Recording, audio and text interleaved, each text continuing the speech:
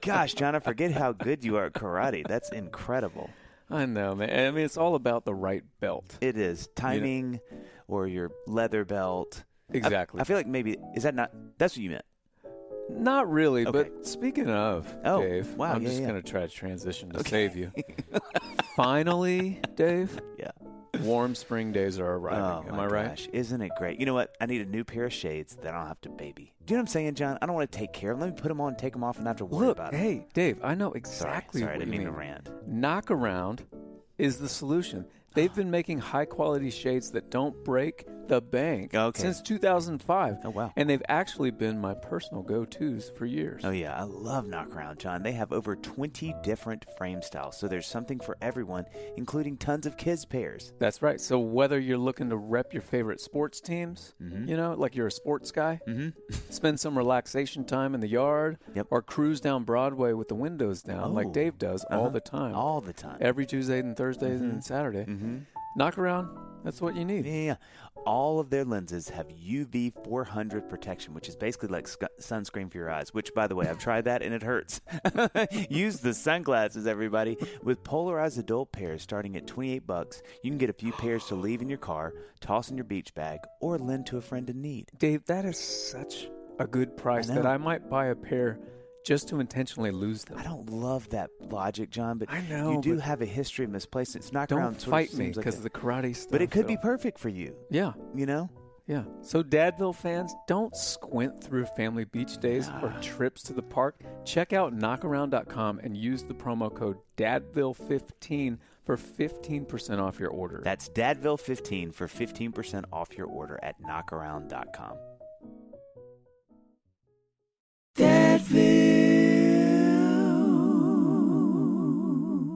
Hi, I'm Dave Barnes. And I'm John McLaughlin. And welcome to Dadville. Dadville is a podcast where we talk about life, love, and the pursuit of awesome dadding. It's funny thoughts and deep talks. So please, enjoy your time here in Dadville and enjoy this episode with Jordan Davis. Welcome to the danger zone. Here we are.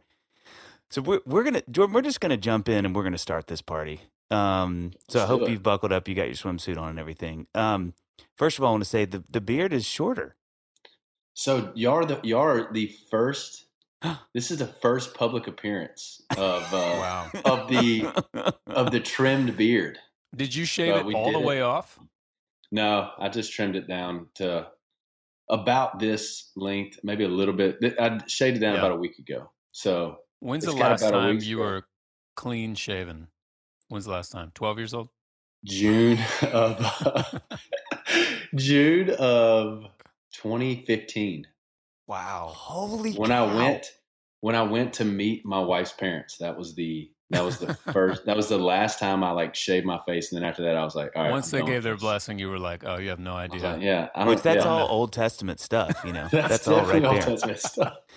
So, one of my favorite things that happened in quarantine, we had Drew Holcomb on the podcast, and Drew, I can't remember, he raffled. Do you remember this, Johnny? Raffled or something online where if you something, he would shave his beard. I just can't remember, or maybe he. I remember him shaving it, but I don't remember if there was a raffle involved. But I didn't win any money. There is a picture of his son. Yeah, you tried, and that's what we respected about you. And I still do. I'm still in contact with him. But there's a picture, and I got a screenshot of it because it was just so adorable, of his son, his oldest son, standing as he sort of you can tell he just got through shaving, and his son's face is because he had, much like your little girl, he had only known his dad with facial hair. Yeah. And Drew had a great beard. He had it's really respectable. You guys have a respectable little cadre of facial hair people.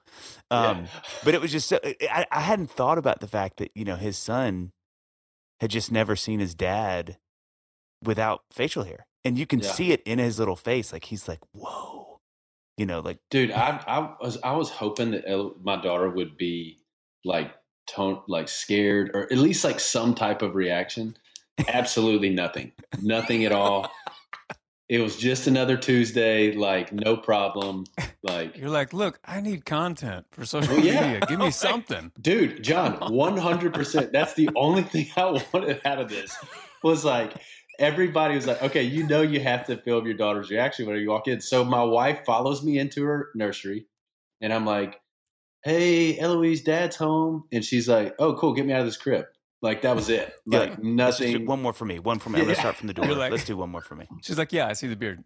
Let's get breakfast going. Yeah. Come on. It's good for you. Where's that bottle of milk? Let's go. Come on. That is the way. I feel like there are all those how many hours of video do we all have, especially for those of us who are like, entertainers or whatever you want to call it we do, where it's like discarded takes that didn't go like we wanted them to. Like I would give so much money. I also feel like that when I watch sports events, like it's like, this field goal is going to win it. And you're like, I'm going to record it. And then your team loses. And you're like, dump that. That's deleted. I don't have that. Yeah, it's definitely happened. Okay, so Jordan, what we like to do, we start with what we call the brag sheet, and yours is pretty substantial here. My fingers started to cramp as I was typing these.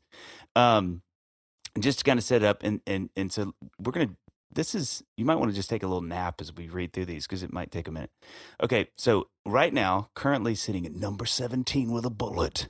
Almost Maybes on the country chart, number 17. Spoken like a true songwriter, Dave. I appreciate that. That's right. With a bullet. Does it have a bullet? It's lost the bullet. It gained the bullet. Yeah. 3 back-to-back number 1 hits.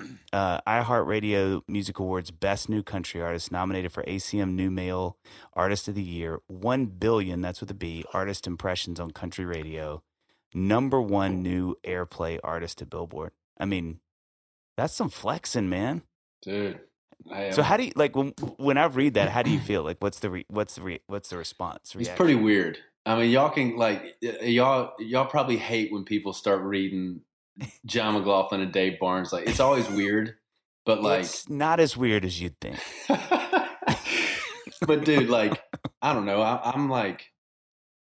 I'm just so fortunate, blessed. Met so many great people, and that have helped a lot. Like I said, as y'all both know, like you can't do it in this town by yourself. And sometimes it's right place, right time. And I have had a lot of really great people help me along the way. So do you feel like you had those moments where you've been able to slow down enough to really sort of go, wow, this is all this work that's happening? I have, but only because of quarantine. Like, I no doubt, like, just here recently have just been so, and it sounds terrible because it was obviously a terrible thing that happened, but like, y'all, it could not have happened at a better time in my career, in my life, in my, like, because I mean, dude, I was just like chicken with his head cut off, man. Just like on to the next thing, not able to like focus in and be thankful for stuff like that, be appreciative of when, not feel like embarrassed when somebody reads that stuff off, or not embarrassed, but just like, that is what it is. Right. Well, Dave and I were talking this morning, and I mean, your brag sheet is impressive on its own, but it's also impressive because it happened in like such a short amount of time, really. Yeah. It was definitely it was a quick, I mean, it just like, and like, I hadn't played a full band show when I played 2 full band shows, and they were in Birmingham, Alabama on a Monday and a Tuesday when I signed my record deal. Like, I was like, songwriter, moving to Nashville, going to do this. And, and it just kind of took a turn, and it was an avenue that I was like, well, man, I'm going to kick myself if I don't give this a shot. And, so it did, man. It happened quick, really, really quick. Which is even more profound, because I think those stories like yours where it wasn't purposed can be doubly as profound to me, because which is kind of like mine, because I didn't sing at all until I got to college. So I think if I can get really clear headed, I can go, oh my gosh, like this was never, I wasn't the kid that's like, I was playing my first show when I was 7 and, like I was, whatever I was doing. So I think it can be like, John, whose pedigree is like he was playing piano at negative. Yeah, just a child prodigy. on the ivory. Well, guys like me find guys like you slightly off-putting. You guys are like the football players that come into the gym and like drill some 3-pointers on your way to the locker room. Well, and the rest of the basketball team's like, we're trying so hard at this. And you guys are like, I don't know, this isn't even really my thing. Is that good? Well, is that good? Is it supposed to go in the basket? I was in Baton Rouge. So I was in Baton Rouge when you like kind of hit, like everybody was talking like, dude, have you heard Dave Barnes? Have you heard Dave Barnes? And I had some buddies go to one of your shows in Waco, and they messaged me back. They're like, dude, this guy's unreal, man. And so when I looked you up, I would have never known that, like, oh, this guy just started like playing guitar and singing, and now he's got a yard packed full of people out here. Like it's just like it was a yard. All of my texts showed some yard. Well, I didn't mean that anything. I promise you, I did not mean that. No, I'm telling you, it was swear a large to you, porch. If you listen to me, I'm not kidding you. If you put the percentages of shows I've done in Texas that are in a yard or not in the yard, I promise you, in a yard is still 10% more. Dude, well, no, this is a big one. I want to say this is like a Baylor thing that you're playing. Oh, There's a ton of people. Yeah, and yeah, but man, it's like it's just crazy, and like also too, like even getting onto this, like sitting here talking to you guys, like obviously Dave, huge fan. John, been a massive fan of you. And then like, you know, me and Dylan Williams, a buddy of yours, like are in the same band together. And like, I don't know. I think like when I think of like Nashville, like, and just how small it is, it's like, dude, John, I almost bought John's like Hard Bargain van. Like, I forgot about that. So my first band ever was John's old. Like, I guess I was old. I totally forgot about that. Yeah. God, this is like a little triangle. Yeah.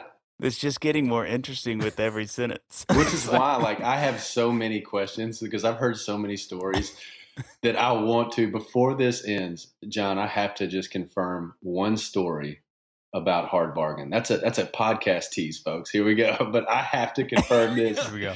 This story. Stick around. Yeah. After this message, more about Hard Bargain. So for those who are listening, Dylan Williams and I grew up in the same town. He and I played in the same band. He's a guitar player. We played together for years and years. I mean, like probably like my third time on stage was with Dylan, and then the next 1,500 shows were with Dylan. Yeah. And then Dylan he started playing with you 2 years ago? Yeah. 2.5 years ago, something like that. He's been there from pretty much show one. Yeah. Yeah. And then Hard Bargain is a van that I think Dylan named the van. He did. Maybe. He told me he did. So there's one check. Okay, there we go. There we go. Yeah, a lot of miles with that guy. Yeah. Great guy. This is great. What if he just started bawling? Yeah. John, you just started weeping openly. We could not console you. Like it was just way too far too gone. Too many old memories. Too many secrets. Too many secrets. Okay, so Jordan, this is you know, I know your brother, Jacob. We've written together, and he's just wonderful people. And so I'm giving you that grace that I'm just going to assume you're wonderful people too. But so you're from Louisiana. Yeah. You grew up there. Kind of take us back to where that is. What were you like as a kid? What's your family like? I mean, you know, what is sort of the Davis, Louisiana household like? Yeah, we grew up in Shreveport, so just northwest corner, right up there by the Texas line. And man, music really was from day one like such a big part of our family. My uncle was a songwriter and lived in Nashville my whole life. Oh wow! And had a lot of success. Hold on, can we pause? Hold on, I want to pause. I want to throw a flag real quick. Yeah. So this is dad's brother, mom's brother? My dad's brother. Okay, and so he, we'll come back to that. That's an interesting. Just continue. Yeah, that's a fun tidbit. But like, you know, it's just like it was. There was just always music. Like mom was playing piano. She played in the church. So you know, Sunday and Wednesday night we were at Rose Park Baptist, front row. You know, with mom playing, and so like, you know, we started early in piano, and my dad, you know, was kind of an amateur songwriter. You know, wrote great songs, but like was more of like a, storyteller, kind of almost would write a poem and turn it into a 9-minute Bob Dylan-esque song, And so like, we kind of got to witness all that and like see Dad kind of like, create at a very early age. And then, so that's what I'm wondering is which you just said with your dad. So there is some pedigree with music there between your dad. Like, yeah. What is that about? Is that something they saw with their parents, or is that something that's? I think it was really. My Uncle Stan, my dad's youngest brother, he kind of started. He started playing in high school, started playing around Shreveport, and then decided to move to Nashville. Moved to Nashville, was looking for the record deal. Is still extremely talented, great singer, but started having success with Tracy Lawrence early in Tracy's career as a songwriter, and now he's just strictly songwriter. But it was really Uncle Stan that started the Davis trend towards country music and the Davis trend. But like, that should have been y'all's family band. Yeah. What was your dad doing for a living? So he owned him and my grandfather owned a furniture upholstery business in Shreveport. So they'd had it for 50 years when my grandfather passed 4 years ago. But like, now he's still working, when he wants, now he comes up and sees grandbabies and still knocks around on the guitar a little bit. But, he's really just like, over the moon about me and Jacob. And it's been pretty cool. John and I talk about this a lot. One, just in our conversations with each other. A lot of people think we don't like each other off the podcast, but it's not true. We're actually really good friends. Right.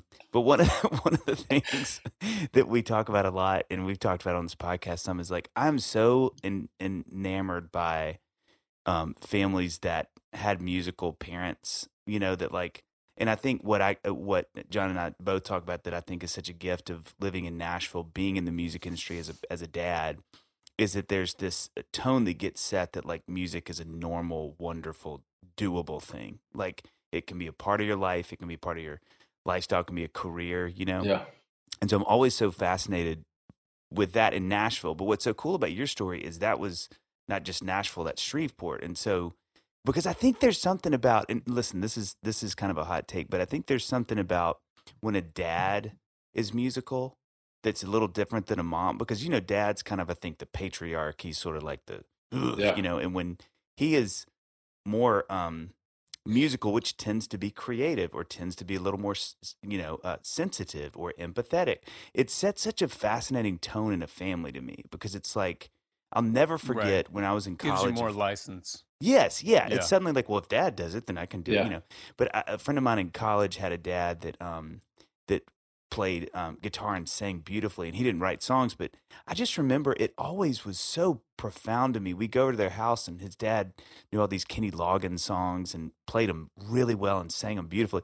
And I was always just sort of like fascinated because they'd be like, Dad, play House at Pooh Corner, and he'd start playing it. And I was just like, I don't even know how to think about this. Like that this man who's out there working every day sits down and he starts beautiful voice. I just thought, I don't even know what to do with this in my brain, you know? And so it's so cool to know that was a normal thing. And it's doubly fascinating to me is that you and your brother are now here in Nashville doing it. There seems to be something about it that really sticks. Dude, I think you're spot on it. I wanted to play guitar because Dad played guitar. Like, that was like, God, isn't that crazy? And learned songs like, at 10 years old, I'm learning Chris Christopherson and Johnny Cash songs, because that's what Dad played. So like, I never really, still to this day, I'm not a great like cover band guitar guy because I started writing songs super early. So like, anytime we have like a fire, people come over to the house, they're like, hey, Jordan, play this. And I'm like, if it's not my song or like a John Prine, Chris Christopherson cover, I'm out. Right. Like, I just never like took the time to like really dive into that stuff. But yeah, I definitely.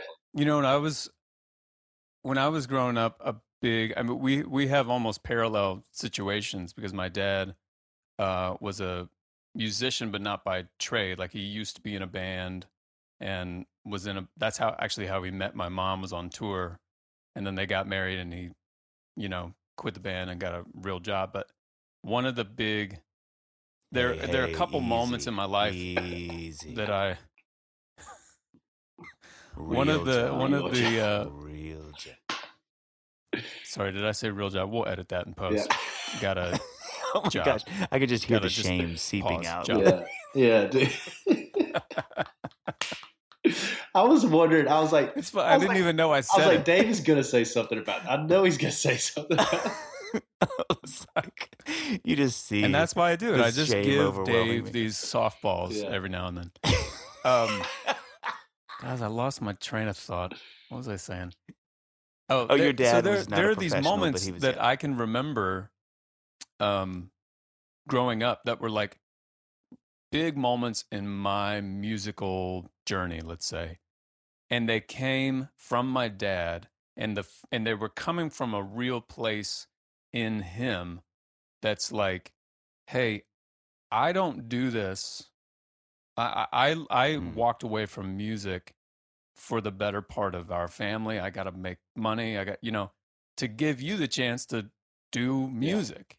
Yeah. And so it's kind of in those times where I maybe, was slacking or was uninterested or whatever, that I look back and I'm like, man, I don't know that I'd be doing it now if it weren't for my dad kind of saving me. And I don't know that he would have saved me if he weren't so passionate about it. So that was a huge part of my journey. And I'm wondering if you have any similar talks with your dad growing up, what was his relationship with music, with his own music? It was that to him, it was like he never moved to Nashville because he started working, basically out of high school with my grandfather. And it was a family business. And that was always kind of like, I think still to this day, if he could go back and do it again, I think he would have moved up here and tried to write songs. But like, it's like, then you start the trickle down of like, does he marry, like, I mean, you could run that back for days, but like, I think that's why he was so encouraging when my brother first started playing around like college, freshman, sophomore year while we were at LSU. And my dad was like, from day one, like, hey man, run, like, keep playing those bars, keep trying to build a following, and move to Nashville and write songs. While my mom was on the total opposite of that. Go to college, get a degree, do that path. Like, that's safe. That's like, get the job, do that. Like, don't do the music thing. And little she knows, she ends up having both of her sons, follow that path and move to Nashville, which she that really backfired on her. I was going to say, God is just laughing, chortling up there. But what's funny too is like, I always say, like, if I would have moved, because like right when I moved to town, and I'm sure probably at some point y'all have heard this too, it was like, oh, well, why didn't you move 4 years ago? Like, because I moved to Nashville when I was 20, 25, 26, somewhere in there. And like, if I would have came to town at 18 or like in 19 or 20, like early on, like bypass the college years, I don't even know what would be going on right now. I can tell you this, we would not be having conversations about big songs or anything like that. I just wasn't ready for it. Like, I wasn't ready for Nashville. Like, what do you like? It's interesting. What do you think? I mean, this is a tricky question, but what do you think would have happened? Like, knowing yourself then. Oh gosh, I would have spent a lot more time on Demumbrian and Broadway. Like, I just wouldn't be. I wasn't mature enough. Like, I wasn't. Yeah. And I think too, like, you could get to town and be like, well, even early on, like, it was like, well, I need to go out. Like, I need to go out and do that stuff and like, stay out and socialize, which you do. I think that's really important. But at that time, it wouldn't have been a socializing thing. I'd just be out drinking and running wild. And like, I just wasn't mature enough to handle that. And I'm, like you said, man, I think the good Lord put me here whenever I was supposed to be here. And, Johnny, Dave, I love a lot of things, but I'm going to give you 3 guesses. Okay. What they are. Indoor pools. Yep. Outdoor guitars. Yes. And above ground friends. Okay. Yes, gosh, you always get those right. Also, springtime. Oh yeah. Yeah. What about you? I do too. Oh, that's good. But April can sometimes be the pits. Oh, absolutely. If I'm honest. Yeah. Why do you say that? Well, I'm not a huge fan of getting fooled. Oh, And taxes. Oh, Are you boy. kidding me? Oh boy. Don't even get me started on the showers that bring May flowers. I think I have just a thing to cheer you up, though, Johnny. What's that? You ever heard of Policy Genius? I have, but I want to hear more. Okay, I will. I'll tell you right now. Policy Genius helps you compare top insurers all in one place and saves you 50% or more on life insurance for you and your loved ones. Okay, I'm already starting to feel better knowing that I can financially protect my family so easily. And you know what the best part is, John? What? Policy Genius is going to do all the work for you. I love it when other people do all the work for me. So let's just say I have a friend that needs to finally do this. Yeah. How could I tell him to get started? Let's make up a name. What is his name? Jerry. Okay, Jerry. First, you head to PolicyGenius.com. In the blink of an eye, you can work out how much coverage you need and compare quotes to find your best price. That's what I tell him. That sounds too good to be true. That's what Jerry says. Now, what do you say? No, I say it's not, because their licensed agents work for you, not the insurance company. It's a zero hassle process. Policy Genius is here to take care of everything along the way. Okay, again, Jerry talking. Okay. How can Jerry be sure that he's getting the best price? Crazy Jerry! Just like back in high school, Policy Genius has a handy-dandy comparison tool. So no matter what, you're saving money. On top of it all, they handle the paperwork and provide their expert, unbiased advice. Okay, because if there's one thing I know about my friend Jerry, he does not like paperwork. Oh, and biased advice. Or biased advice. But how much does their service cost? Bottom line. You're not... Buckle up, Jer Bear, because I want to tell you, you're not going to believe this. It's free. No. Yeah. So Jerry says, no way. Oh, Jerry here, I got more to tell you, and I want to tell you this. Say goodbye to your April blues. Policy Genius can promise that you won't leave their website feeling like a fool. You can save 50% or more by comparing life insurance quotes and sleep soundly at night. Who doesn't want a sound night of sleep? Knowing that if something happens, your loved ones will be taken care of. Okay, forget about Jerry. Okay. I'm headed to PolicyGenius.com today. I knew there was no Jerry. Policy Genius, when it comes to insurance, it's nice to get it right. Yeah. You know, it's funny. I want to throw back and say something real quick, and then we'll speed back to here. I think one, you said something I think is really profound, and encouragement to parents, and especially dads out there. What a gift it is to see a dad who's passionate about something. You know, I think it really, anybody that's listening that's a dad that really loves something that's legal. I want to really stress that part. Yeah.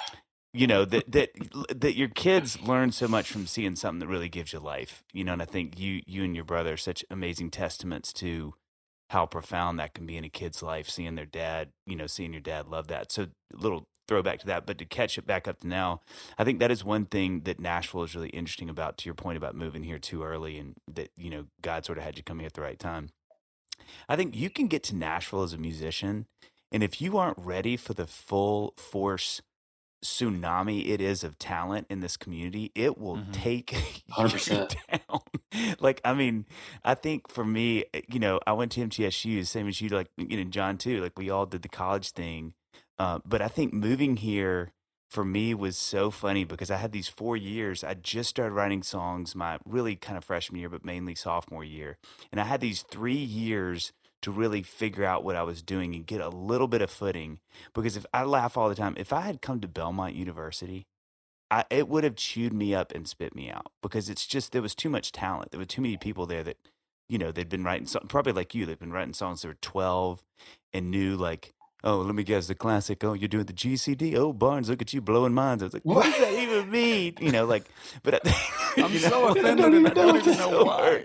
But I don't even know what that is. But I think for me, I'll never forget the first time that I came here, that I met musicians in Nashville. I'd probably lived here 6 months, and I'd started playing some shows where I had a little bit of a pedigree. I kind of felt like I know how to do some things, and I knew I wasn't great at it, but I knew I kind of know how this is, it's moving, And I sat with we met these guys at Starbucks, me and Wirtz, and we went back, or I went back later because I know Matt wasn't there, and hung out with them first time. And it was these two brothers who are twins who both sang, and then two other brothers they live with who both were songwriters and still are. and they let me go first. So like, dude, play us something. And I was like, all right. And I played this song called Grace's Amazing Hands that I'm really proud of still. And I really felt like, so that's what I do. What about y'all? You know, like I'm like flexing, you know, like I'm getting my pecs tight. And I'll never forget, all of them played songs that I thought, yeah, those are maybe the best songs I've ever heard in my life. All of them sing better than anyone I've ever met in person. Yeah. Oh boy. I decided to live here. This was my choice. And so I think to your point, Jordan, there is this weird thing about Nashville that if you don't, it can really intimidate. You know, it still does. I mean, it's one of my favorite things about this town in a weird way. But, you know, I think you can sort of like get here and underestimate the. But you know what though, Dave? It's great because I guarantee you, like, there's a lot of songwriters across, beginning to experience that listen to this podcast, and it's good to hear that even you and John have probably had those moments, because I know I have, of like, what have I done? Why did I come here? Like, what? You're playing a writer's round and you're dreading your turn. Like, that's a terrible spot to be in. Dude. Oh yeah. You're rewriting verses to songs live. How can I punch this up? Or you see your set list on your phone, you immediately start changing it. That's not gonna I've work. done that. Jordan, that to me is like such a hysterical other conversation, which I have done. This happened to me twice. Two main ones. Real quick stories, both Bluebird stories. One is Lucy Silvis is doing a round with me.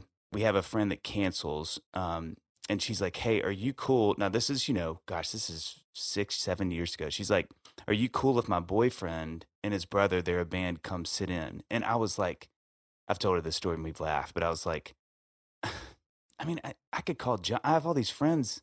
I could call somebody, but I'm like, and boy, you know how that feels. Like, my boyfriend plays, and I was like, okay. And Lucy's a mutant. I mean, she's one of the most talented. And she's just so sweet that sometimes I don't trust her. You know, friends like that where you're like, you don't have a great judge of character because your heart is too good. You know what I mean? So I was like, okay, let's let your boyfriend, his brother, come. And of course, it's brother's Osborne. Of course, nobody knew that at the time.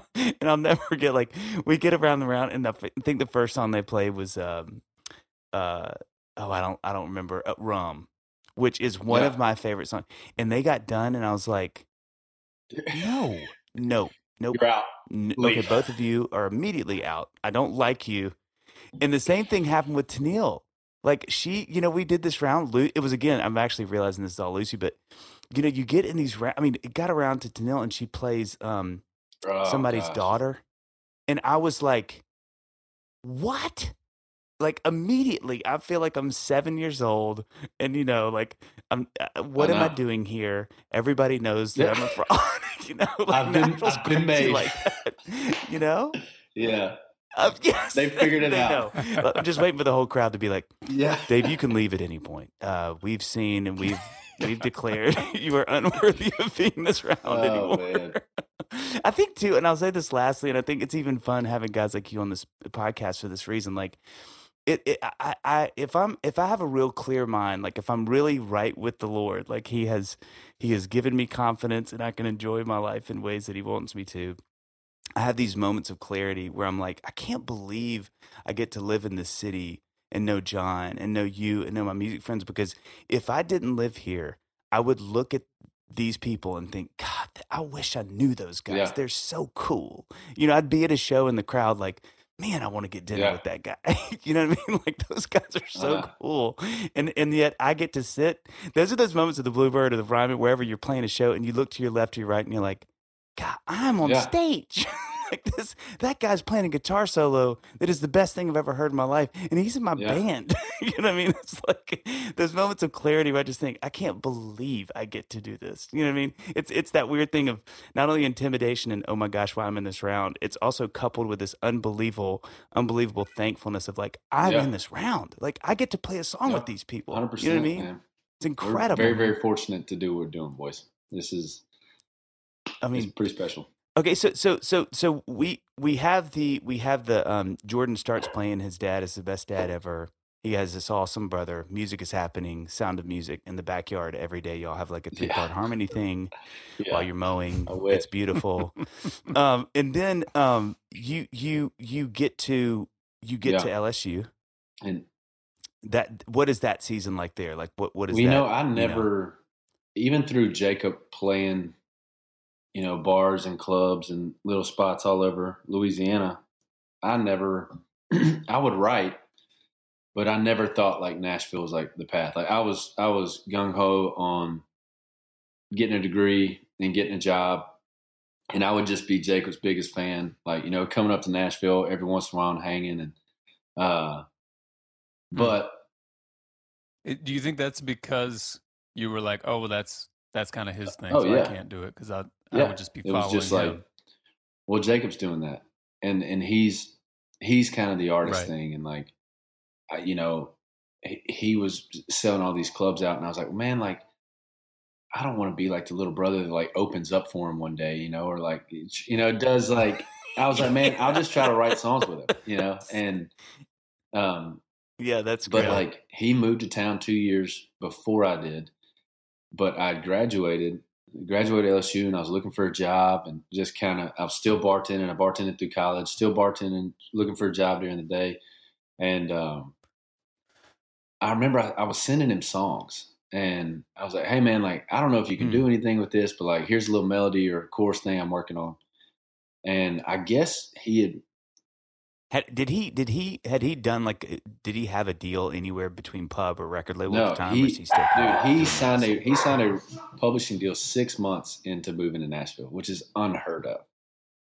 Dang, you guys! I wasn't that case, but like, Jacob moved to town, but it was, ended up kind of like, obviously it helped me with connections because, me and Jacob stayed in contact. I sent him those songs. He played them for some people. And still to this day, one of my closest friends in town, Robert Philhart, just out of the blue called me one day and was like, hey man, I listened to some of the stuff you were sending your brother, and I think you're talented enough to write songs in Nashville. Think about it. If you ever want to come up, talk to somebody. Wow. Come on up. So, long story short, stayed in contact with him, and I ended up moving to Nashville. And I just had this like thought of like, okay, well, if it took Jacob 6 months, it might take me a little bit longer, but like at least within 2 years, I'll have a publishing deal. Like, I was way off on that. But I wasn't ready. Like, I didn't deserve a publishing deal at the time. And wow, that's amazing that you feel that way. Cause I think you can talk a lot of people are like, I was killing it. Nobody could recognize it, but you really felt like, I needed to. I'll go back and listen to those songs that I was peddling around to publishers now. And I'm like, God, what were you thinking, dude? Yeah. Like, no wonder you aren't signed. Like, that's not a great song. And yeah. But, it took me probably almost at 4 years is when I signed my publishing deal. So there was a lot of, that's amazing. What were you doing? Which is still kind of quick. They say it's a 10-year it was still like, so. What were you doing in the meantime for work? I was, I found this little restaurant in Donaldson called Ellendale's. Had y'all ever been there? Have you ever heard of that place? It's not there anymore. It shut down about a year and a half ago. But like, I like was looking, I bartended at Fleming's through college, and I was going to try to get on with the Fleming's up here. It didn't work out. So I just I was staying in Donaldson right when I moved to town. And I just stopped in there one day and was like, hey, y'all need a bartender? And he was like, yeah, we actually do. And I was like, all right. So, and I was there for almost 5 years. Yeah. So I was just, no way. Wow. I was just bartending at night, and that is amazing. Still just kind of going to writers' rounds when I was off, and just writing during the day. So I'd write, same schedule that we all do, and just head to work after that. So what was the conversation like? You said your mom was kind of like, get the degree, go that route. What was the conversation like when you told your mom and dad, especially your mom, like, hey, I'm the golden child because I'm listening to mom, and then heads up, I'm actually not going to listen to mom. I'm going to go to Nashville. I think that my brother had like already broken that ice for me to where, like, when you say ice, you mean her heart. Yes, 100%. She had already been shattered by Jacob moving to Nashville, and like that, like when the middle child comes in and says, "Hey, mom, I'm gonna go do that too," she's like, "Whatever, just go." Yeah, like, of course, just go. So it was actually she has a love for music too, right? You said she was playing piano at church. She does. What did she work outside the home growing up? She would help my dad out at the shop. Okay. She was a nurse. So for majority of my life, she was just stay at home mom. Then went back, and then after we got out of the house, she had started back nursing. But yeah, it was pretty easy for me. I remember it being tough for Jake. Like, they didn't. Oh yeah, because he was the first. He was like, but like, yeah, she didn't. She's like, whatever, Jordan, just go be with your brother. It makes it. You're easier. dead to me anyway. Yeah. She was like, I could at least just knock out Baton Rouge. I was living in Baton Rouge. She's like, well, at least now I can just come to Nashville and see both y'all. I don't have to go to Louisiana and Tennessee. So now, I mean, not to fast forward too much, but now, I mean, is she, as John said, she's such a music lover. Has she sort of flipped now, though? Is she like, okay, it's working now, I can be like, hoorah, they're doing music, this is amazing? Or is there still a little bit of like? No, I think she's now our biggest fan. I mean, she always was, but now it's cool for her to. I mean, she still texts me every time I'm on the radio. It's like, hey, you're on the radio. And I guarantee I have 1,000 texts from her, which is it's still awesome. But like, yeah, she's a very proud mom, very proud mom. That's that I feel like that there is there's always the one. There has to be one. Yeah. Like if both are all in, then they're both responsible if it doesn't work later. Yeah. Like they're both like, well, you said, so you kind of have to have the bad cop, good cop, that's kind of like, go and chase your dream. But listen to me, finish your degree before you do that. Exactly. Yeah. Exactly. Like get your degree. That's always like a tricky thing. So, what was it like? John and I were talking about this as we were sort of preparing for this. It's such a unique story with both you and Jacob being here. I mean, what is that like? I mean, do y'all get to see each other? I mean, obviously everybody sees everybody this year. Everybody's home, but what is it like having a brother that's doing what you're doing in town? Now it's the best thing in the world. I mean, my brother's my best friend, so like, and we write really well together. But yeah, because I saw y'all had didn't y'all have a number? One of the songs is number one y'all wrote together. My second single, "Take It From Me," was That's what I thought. Me and him co-wrote, and that had to be. Cool. I can't imagine how much. Oh, fun dude, that was. It was still to this Your day. Family had just. I mean, like that was, and like y'all, like you asked, like when did Mom say like, okay, my boys do music? Right. That day. That was when. That's amazing. That was when she was like, okay, like. They're doing okay. I can kind of stop worrying about this. But that was also too coming off of a thing where, me and Jacob had both signed our record deals at about the same time. And we came out with a single at about the same time. And y'all kind of know how brutal that first single for a new artist is. Man. Like, and my first single just took off, and Jacob's really struggled. So it's tough to. That was the hardest. That was the hardest on part of the whole thing. The whole Nashville journey for both of us was what probably should have been like this amazing, like two brothers signing both record deals, new singles coming out. When really it was like I would check the chart and see my song doing well, but at the same time seeing Jacob like fall back. And those first singles for both of them were tough or for both of us was really tough. But I think it made us closer. I think it worked out exactly how it was supposed to. Took a lot of breakfast conversations. It's a testament to your relationship because it is. Could be a driving wedge. I'm fascinated by that. First of all, kudos, because I can't imagine the minefield for a relationship. My only version of that was me and Wirtz being on the road so much. at the beginning of both of our careers, and he really became, sort of like a brother. And man, I had never known the intensity of anything like that because we were doing those shows together, which is not you and your brother in different sort of scenario, but I mean, dude, we had some knockdown dragouts. I mean, like, and that turned eventually to these really vulnerable, powerful conversations where it was like, I think Matt taught me a lot about how to do that because we'd have a show and something would go well for one of us and the other, I didn't really know how to do vulnerability until Matt helped me learn, but he was my first friend that did what I did, that would look at me and be like, hey man, I'm really struggling right now. Yeah. Like I didn't, I think the crowd really took to what you did tonight, and man, it looked like you sold a bunch of CDs, and I don't know if you guys remember what they are. Those like little discs with a hole in the middle, but but there'd be something where it would there'd be some tension, and he was the guy that kind of showed me how to go like, hey, we need to talk about this because otherwise, he'd say like I'm in a bad place, like I'm really jealous and I'm feeling like really insecure, and I would have felt that 2 nights before, but I didn't know how to do, and so it'd be, I'd get mad, wouldn't know why I was mad. Yeah. So, that's how did y'all negotiate that? Because it's tricky, man. Dude, Dave, especially you being the younger brother. Yeah.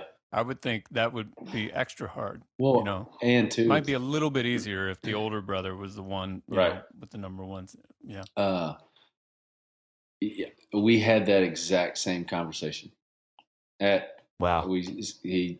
I got a message from him. I remember one night they just pulled his single, and I think they were going to go to another one, but it was also kind of like, what do we do? Like that one didn't really work. And anyway, I got a message from him, and he's like, "Hey, we need to go have breakfast tomorrow." And I was like, "Wow, all right." So we go out, we sit down, and he just dove right into it. And he was like, "Man, I got to be honest with you, I'm extremely jealous of the success of your first song." Wow. Jeez. And it was the best thing that could have ever happened. And I was like, dude, because I kind of felt shame from it. I was like, man, dude, what, like, how do I don't know how to fix this, man. Like, and we sat there that day and was just like, look, dude, songwriting and singing is our jobs. And we just kind of made a pact to be like, hey, this is what we do for income for our families. And we're never going to let it come in between our relationship and put the strain that it put on our family, because my mom and dad they were in the same boat. It's like, how do you, how do you talk to one son that's struggling on his first song and the artist, and then you call your other son and you're like, hey, heard your song 3 times a day. It's like, it was, and we ended up talking about it that Christmas. The whole family was like, hey, this is what, way. It was just kind of like, we just had to clear the air. Like, you kind of have to, like you said, those conversations have to be had, or you just sit there and sit on them for years and it ruins relationships. So, now. What's so profound about that I think you said so well. And I think this is the thing, man. This is the great, like, devil's, sleight of hand, is that everybody looking from the outside would be like, man, it must be so hard to have a single that is not doing what you want it to. And man, good for Jordan. Like, man, but you said that so well. Like, you were carrying the shame because it was doing well. Yeah.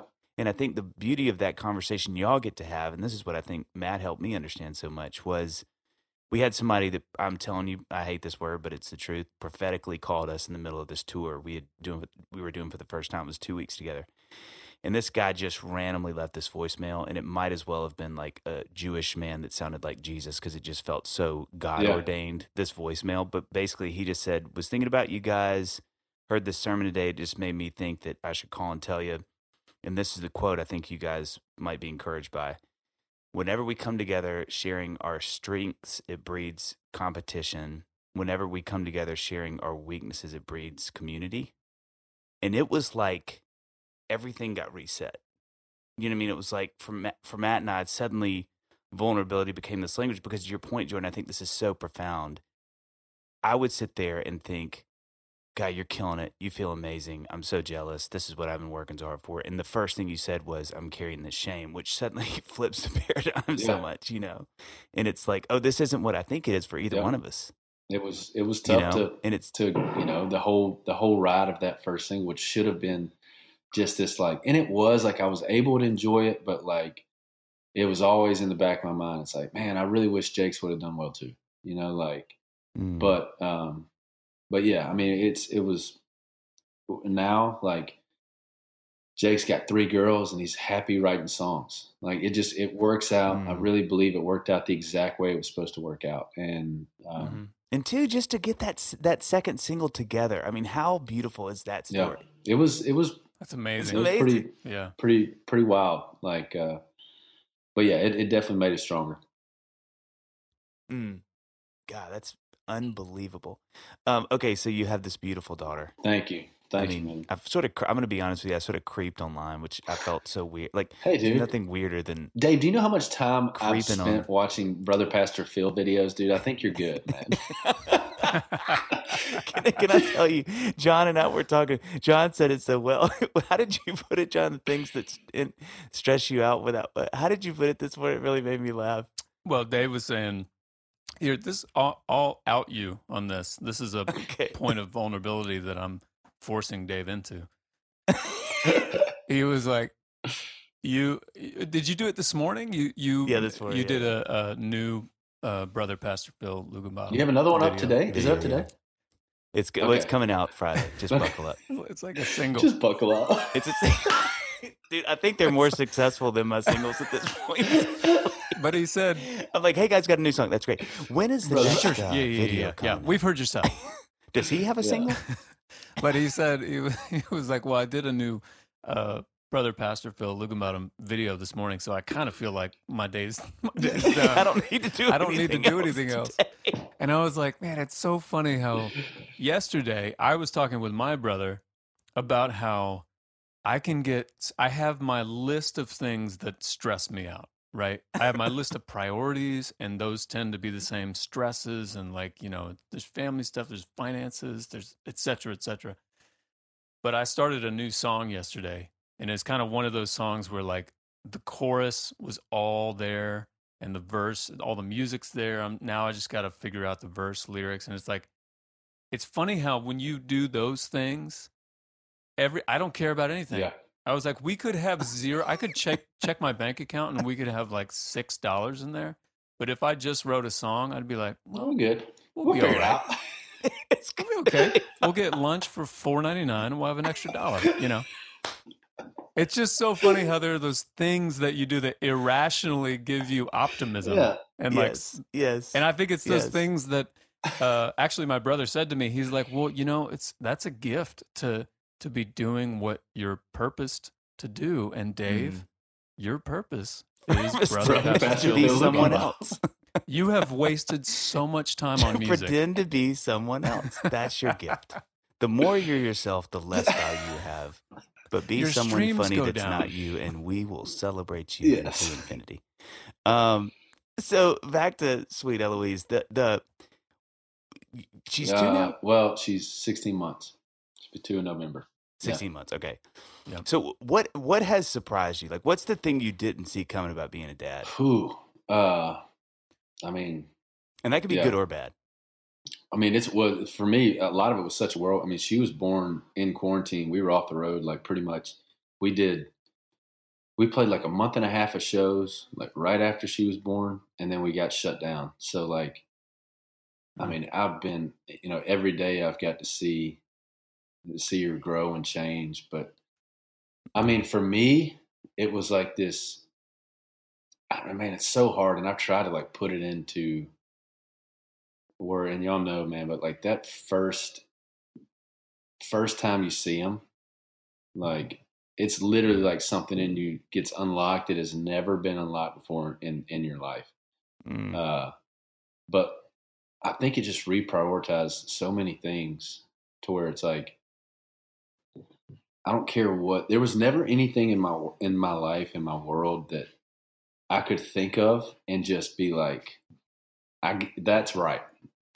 as long as we keep that, yeah, as long as we keep that safe and like, and healthy and happy, then it's kind of like, dude, like you said, John, there could be $6 in the bank account. Like, let's, we're going to keep that. And like, that was never me. Like, I was a guy that was like, okay, good, on to the next. Like, okay, that's successful, on to the next. What are we doing next? And I don't know. I was just able to like really, I mean, that's all that really kind of mattered. And I was never that guy before Eloise. I can't imagine how I've thought about this because we've had a few. Like I was writing with Jordan Reynolds yesterday, and they have a year-old baby that's been basically a quarantine baby. And I've thought about my friends who have had kids in this season, and I'm like, I can't imagine because you're just with them, like hanging out and like kicking it all the time. And that's a lot of time with a little 100%. It's a lot of time. Yeah. Well, when we had our first, when we had Luca, we were living in Indianapolis still, and she was born in December, and then we had like a massive snowstorm, and we were all just like snowed in for a while, and it was perfect. It was like, and the people who have multiple kids know, like when you have your first, it's way different than when you have your second. When we had our second, you've got another, like a 2-year-old running around trying to end the life of your new baby. Kill the baby. Yeah. So it's a different dynamic, but it was this perfect kind of like, I remember it as this like euphoric, amazing time, so quiet and just like late nights. But, I'm a musician not touring. So it's like, I can be up all night. Doesn't matter. I don't have to go to a real job in the morning, But for you guys, it's like, I mean, my thing lasted for, 6 weeks or so, which is maybe a perfect amount of time. You guys are, a year into it. I mean, but it's also been, it's been great. Like I said early on, like this quarantine happened at the perfect time for my mental health, my marriage, and then also like the new,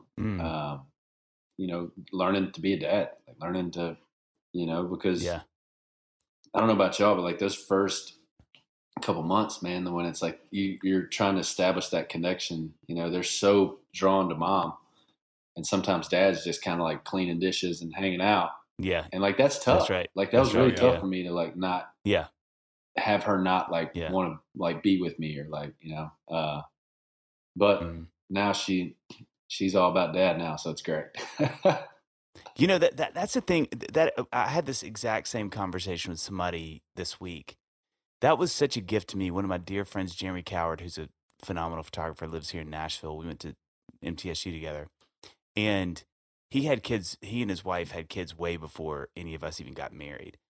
And so, I remember when I got married and we were about to have Ben, our first, I remembered him telling us, he was like, man, I'll tell you something that's going to surprise you as a guy, being a dad for the first time, is how the babies don't even know you're around for about 2 or 3 months. Like it's all mom, and the mom is super engaged. They're doing their wonderful mom connection thing. And you're kind of just helping, you're just grabbing, moving, maybe feeding when mom's sleeping or whatever. But there's not that connection. And then I'll never forget the day with Ben that I walked in his room and he was probably 2.5, 3 months, and he looked at me and it was like, what's up? And I was like, wait, what? He's like, hey, what's up? I was like, do you see me? He's like, yeah, what's up? We should do something. I'm like, we should do something. I felt this way. And, I think for me, if I hadn't known that would have been really hard. And I was so thankful that Jeremy had sort of warned us, because it's tricky. I think sometimes mom don't understand. They are taking so much of the weight of that early. I mean, it's all on them. But the benefit of that is how they're so connected, that they're getting that immediate connection. And dads, I think, it takes, I've had dads say it took less time, like it was like a month and it felt, but I think for the most part we have this, the on-ramp's really long, and you can really get crazy because you're like, I'm not getting any of the good stuff. All I'm getting is like the change the diaper, crying, feed in the milk, where the mom, even though it's so hard, that, the connection is there, And so I think that I was so thankful that he gave us a heads up, because I was like, man, this is sort of for the birds, that was man. like this that was what I was saying.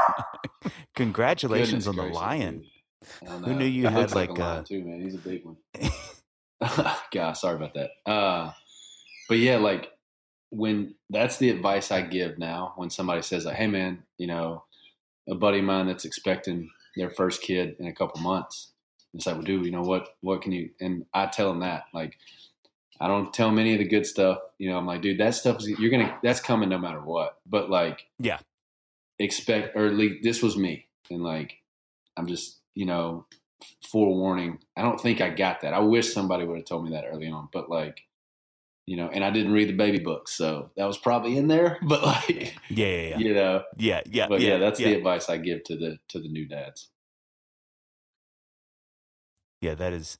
We talked about that in I think it was the first episode that we did of Dadville, where it was just Dave and I, and we talked about just no one told me the rejection, the daily rejection. And that, thankfully, this is not the case now, but when we recorded that first episode like 2 years ago, and at that time in my life, I would walk up the stairs every morning to get the girls. They were young enough that I would like walk and get them, out of bed. And so they could hear someone coming up the stairs, and they don't know if it's mom or dad. And then I would open that door and it was dad. And every single morning, my day would start with, no, where's mommy? Welcome to Wednesday, John. And I'm like, and eventually I'm like, guys, it's me every time. I'm getting you up. Hey, heads up, kids. It's me every morning. Can you at least mask your disappointment? Jeez. No. But it does go through, it goes through phases, right? And Amy tells me, my wife, she's like, look, this is my time. When they become teenagers, that'll be your time, and they'll love you, and then they'll hate me, and then hopefully when they get older, let's don't prophesy. Let's don't speak. Well, these are her words. So. She's the one that's not walking with the Lord. I want to say this too, because I think this is important for people listening to understand better kind of Nashville and what we do, because I think you said this earlier, but I think it's really profound. Something that I have found with almost 100% of my friends who tour for a living that have gone through this year has been how much of a blessing. And again, you said it perfectly, Jordan, like obviously this thing has been so hard, a nightmare.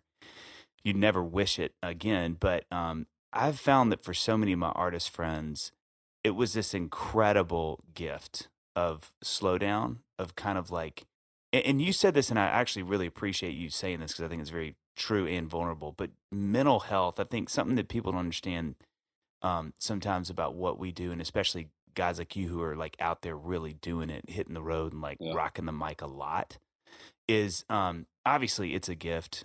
It's such a blessing. I mean, it's one of the best things in the world, but it has these weird weights. It has these weird things about it that are hard and tricky. And I think one of the things that I have gotten so much joy from seeing my friends who are gone that much is that it's just been this incredible like reset. Like I think to your point, I even talked to a couple of friends of mine. They were like, man, it took me like 2 months to get the RPMs down, because you're just so used to movement. You're so used to, and the great thing about country that I think is a real gift is, it's really the weekend warrior thing for the most part. So you're not gone all week. So, you're home and you're a dad, but I think, and a husband, but I think at the same time, you're just, your body's, your rhythms are used to this thing, they used to this movement. And so your brain's used to it, your expectations, your life, your wife, your family, whatever. And so I've just gotten so much joy seeing friends that are now like, man, it's just, I just can breathe. Like I know what it's like to be still for a long time and not feel like, everything's just moving all the time. And just kind of recenter. I think that was like, that's just that was first. Like, it was like, always like, well, I got to do this. I got to play this show. I got to do that.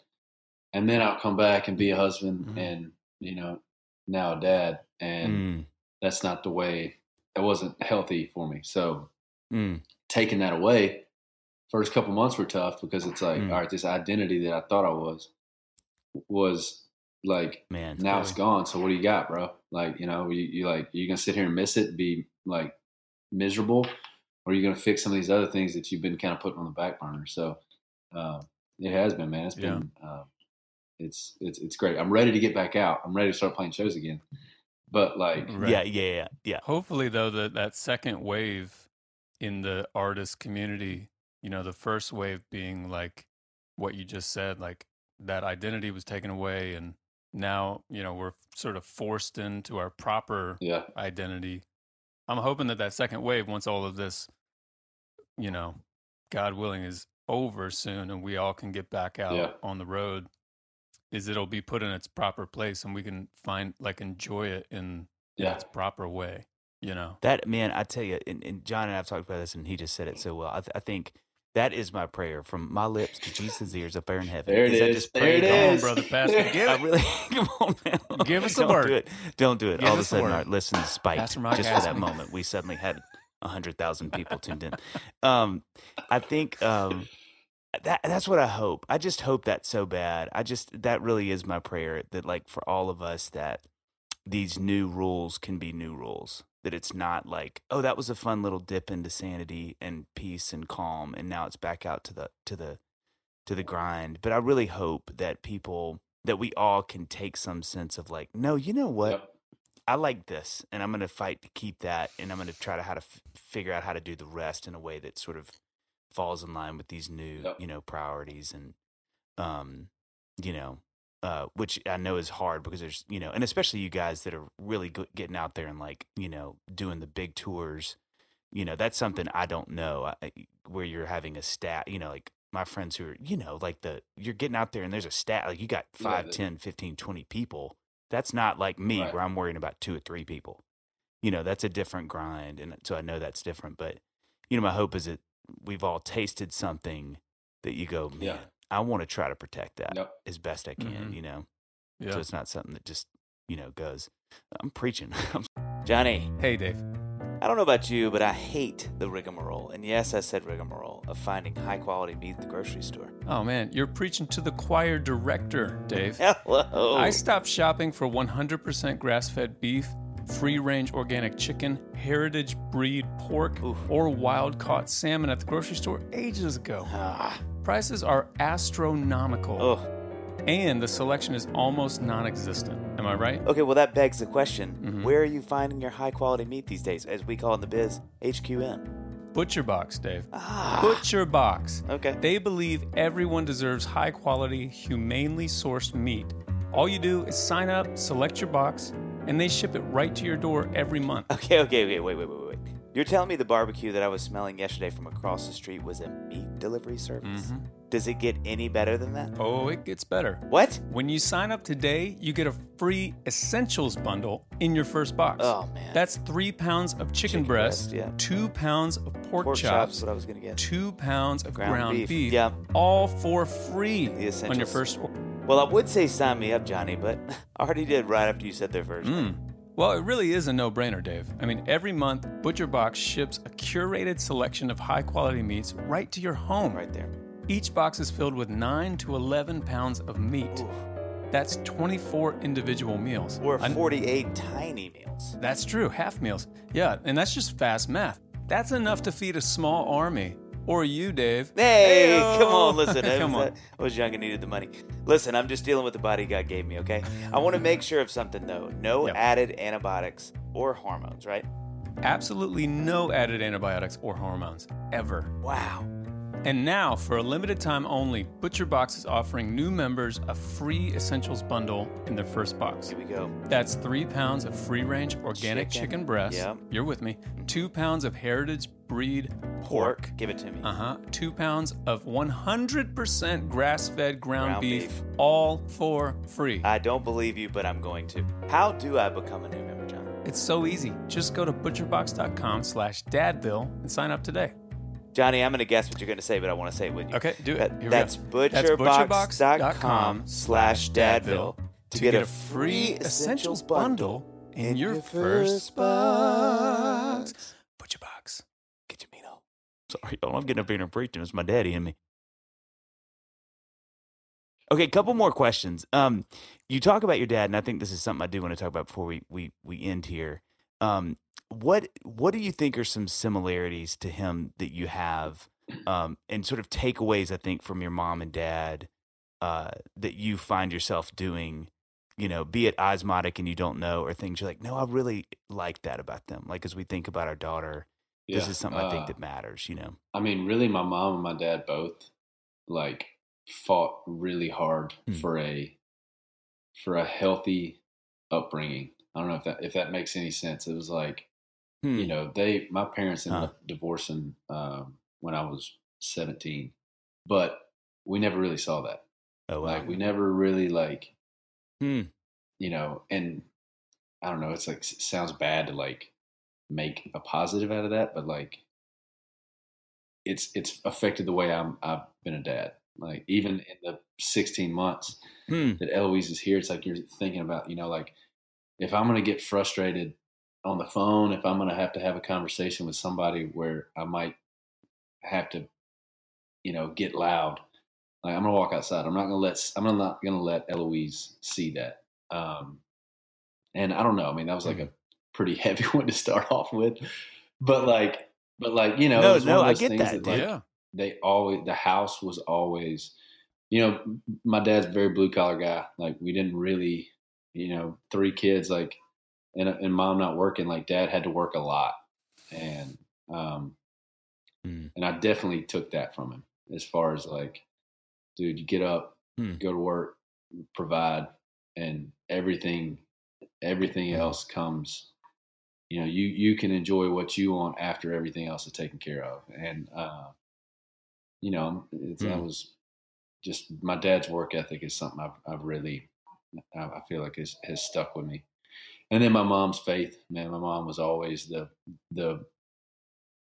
roles were reversed in that. Like, my mom was the faith leader of the household. Like, church was, we went to church for mom.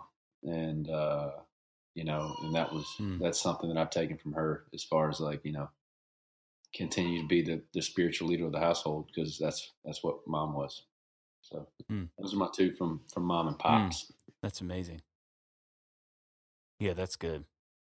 That's great. What would you say? I'm curious. What's the role that your dad has in your life now? I mean, it sounds like you guys were really close growing up, and you sound like just a really close family in general. But like, for me, my dad, you go from being his son, a little kid, and then you go through high school and all those kinds of, weird teenager, adolescent changes and all that kind of stuff. And then you leave the house, and then you kind of have to settle into this new relationship, especially when you have kids and you have your own family.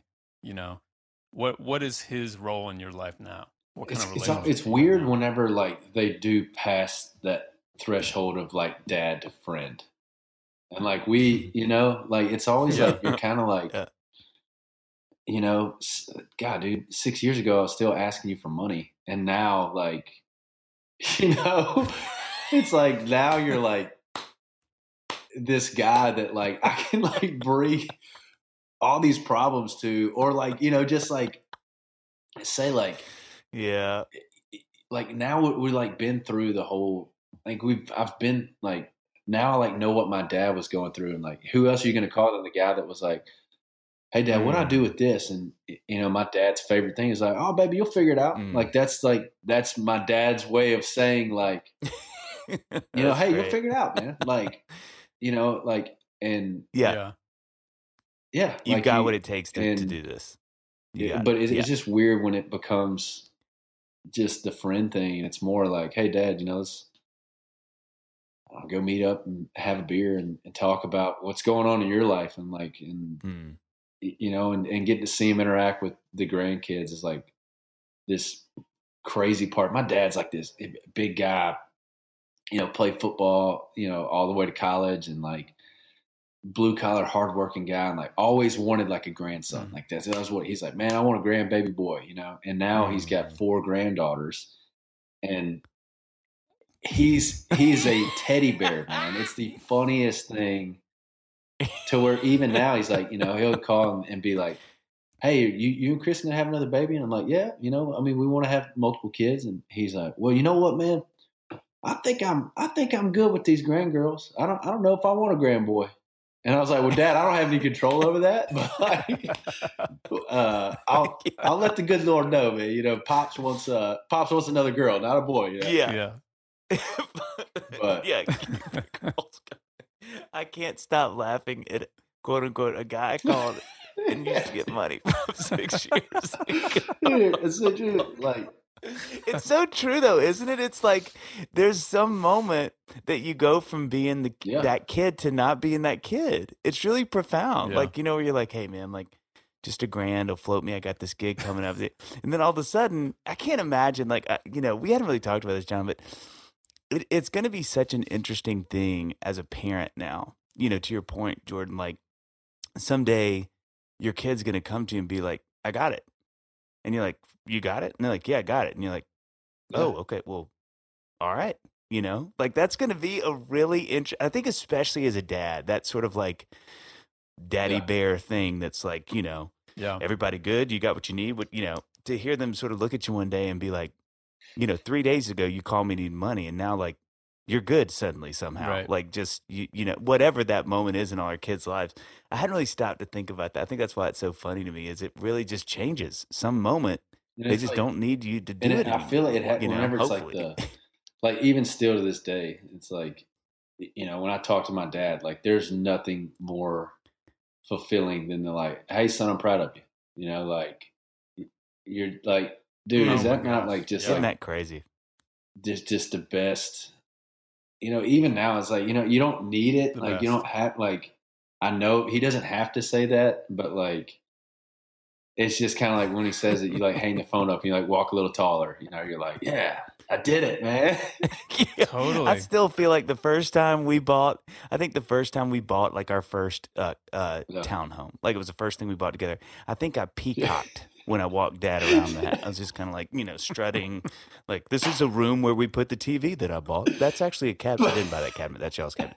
But that's y'all's chair too. That and I'm going to get you back that couch. I'm gonna get you back for that." It is something amazing. It fascinates me. It fascinates me, and it speaks to me so much of this, that there's a God that made us this way. That's how I think about it. But like, you can't escape. I'm 42 years old. Like, I should be well past needing my dad to approve of anything. Like, you know, like I've lived a while. I've got kids. Like, you know, life is, and still to this day, like same as you, Jordan, like Dad can come in and be like, "Man, I heard that new song. I like it." And I'm like, He does love me. I know. I mean, I am so firm in how my dad feels about me. I have no qualms that he loves me. He wants me to succeed in life. He wants, you know, but still, it's like I can't shake that thing. And I think none of us can. No. It's like whatever God put in us to need that affirmation, still at 42, you know, it's like he can say something and I'm like, "My day's good." I'm like, "Babe, we're, you know, buy the yacht." "Okay, don't buy the yacht. Let's look at some yachts." But I'm feeling really good right now. Well, you know, I can be on stage and have, you know, a whole crowd of people singing along to a song, right? And it could feel awesome. But if I step off that stage and I get a text from my dad who's at the show and he's like, "That last song, and you know, it's killer," or whatever. I mean, I probably a better example would be like, I could be on stage and be like, "This show is terrible. This is like bombing." And if I get off stage and my dad comes back to the green room and is like, "God, I'm so proud of you. You sounded great tonight." I'm like, immediately I will remember that show as being one of the best shows I played. C. You Kool-Aid man through the back wall. You just Kool-Aid man through the back wall. I mean, dude, it really is. Even the you know, the last song I played my dad, which is, you know, pretty personal song, but he's like, "You know, you've written a lot of good ones, but that might be your best one." So that's the best song I've ever written. That right there. You called your label. You're like, hey guys, just want to let you know we have the new single. It's pop pop approved, which is what my daughter calls it. So we're good to go.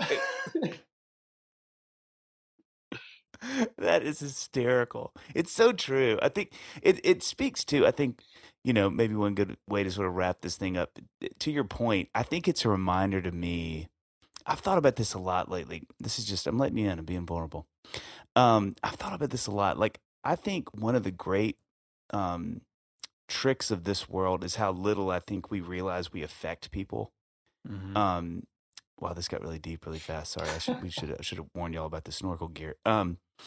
But I think it's so funny, like I had somebody send me this email today, kind of out of nowhere, and it was so sweet. And it was just this guy that I had lunch with earlier last year, and I'd totally forgotten about it. Like, it was just a buddy who's thinking about doing music. He wanted, and so we just grabbed a bite, and he asked me some questions, whatever. And he was like, man, what you said reminded me, I didn't want to do this, and I'm doing this now. And man, I'm so happy where I am. I moved back home. It's been the greatest move for me. And I thought, I hadn't thought about that. Not because I don't care about this guy, but I think about, especially as parents, these moments that, and it's just going to get more like this as the kids get older and really take in what we're saying. But like, there's just going to be so many moments you're having this conversation and you think that was a good little conversation. And just like when my dad comes over still and says, my lawn looks good and I want to do push-ups immediately. It's like, like there are these little moments that are going to always be like that we're doing that we don't even know, that you say something to your daughter, you say something to your kids and they go, yeah. And you're like, oh, I don't even remember saying that. It's like, that's wonderful, intimidating, but I think also really inspiring, when you sort of have those moments where you go, oh yeah, now I'm the dad. I think that's the cool thing. Yeah. It's like, that's now doing we that have thing. That, like we get to carry that shield, and it's awesome. Like, it's awesome. Yeah. That's yes, totally. That power. I've had some funny moments with my dad where like, I will say something, like I'll be like, well, we don't really like whatever, I don't shop there. And he's like, oh, I love that place. I'm like, what do you mean? I haven't shopped there in 20 years because you said that one thing that in 1998. He's like, I don't remember that. I don't remember that. I'm like, what? Dad, these are... Dude, if you peel back, this is so embarrassing. And I only started to realize this like in the last 10 years. If you peel back the things that I like and don't like, because my parents, especially my dad, said they didn't at one point, driving by, those Frosties are terrible. I'm like, I hate Wendy's Frosties. I'm like, why do I hate Wendy's Frosties? Like, I hate sports teams that I have no clue why I don't. I remember political people. I'd be like, that guy's a terrible human being. They'd be like, well, he just bought a bunch of your CDs. I'm like, well, no, he can't because Dad said that guy's terrible. I remember whatever. If my dad would laugh, like when we were watching TV or something, like watching a movie, if I saw my dad really laugh at something, I'd be like, this is the funniest movie I've ever seen.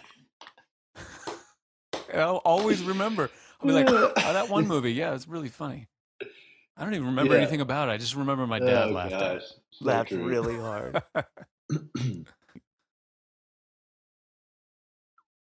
All right, so we have 2 questions that we like to land the plan on. And buckle up, Jordan. We'd like for these to be your best answers of the podcast so far, if you don't mind. Okay, question number 1. What do you want your kids to say or your child to say at your funeral? Man. Yeah, told you. I would have to say, and I'm stealing this from a documentary that I love, but it's from. Yeah, we've never had anybody lead the answer like that. This is already. It was literally. He was a great dad. Like, that weighs like super heavy with me. Like, because I think majority of it is like, I don't care what my daughter thinks of my music career. I don't care what she views that as. Like, I just want her to be like, you know what, my dad was a great dad. Because I don't feel like that's, I have buddies that wouldn't be able to say that. And I just always want to, I want her to always be able to come to me with anything. And I don't know. It seems really, really simple, but to me, like that's the ribbon that. on No. the ribbon on the present. Yeah. Well, it says a lot of things too. I think dad is such a loaded, wonderful word, especially in that context. Second question. Your favorite, and you get 10 of each, John songs and Dave songs, and say them as fast as you can. Go ahead. No, okay. Second, you're like, oh, yeah. Oh, shoot. There was one I heard, I remember. Okay, last question. What is the one thing you want your daughter to know? Oh, that, yeah. I would have to say that it's not, I don't have all the answers. I won't have all the answers. Like, it's, come to me with the question. Like, let's talk about it. No matter what it is. I really do want to be the dad that, like, I don't ever want my daughter to be ashamed, or no matter how serious the thing is, like, come to me, let's be honest with each other. Let's be truthful. And let's find the problem. Let's try to find the solution. But I'm not going to tell you that I'm going to know the answer, but I'm going to tell you how I would go about it. And, whether that be, through faith or through, something tangible that we can actually fix. But, let's try to figure it out together. Mm-hmm. Thanks, Dave. Jeez, what a great answer. You just humbled me there. My daughter can't even. My daughter can't even talk, wrong. So we'll see how that. Kids, what is? It's pretty easy when they just run around and point and scream. Man, it's so funny, isn't it? The temptation to do exactly, sadly, the opposite of what you said. I feel like I have to be so. We had Matt Carney on the podcast, and he said something so similar, and I've thought about this so much. Like, he just said how he always appreciated that his parents were kind of always learning. Yeah. Like, he could tell that they were always learning and they were never arrived. And that just pinged me right square in the head. Like, I just thought, why do I feel like I got to know everything? Yeah. And I love that you said that, because I think if I can remember, I don't have to know everything. Yeah. Like, that's not my job. Even though John says it is his, and that's fine. And I mean, he can. John probably different paths. Different paths. Different paths. It's fine. It's fine. Dude, thank you so much for being on. This was so much fun. Dude, guys, I can't great. thank y'all enough for having me, man. I'm big fans of both y'all as human beings, dude, and I love the podcast. I'm really, really glad to be a part of it.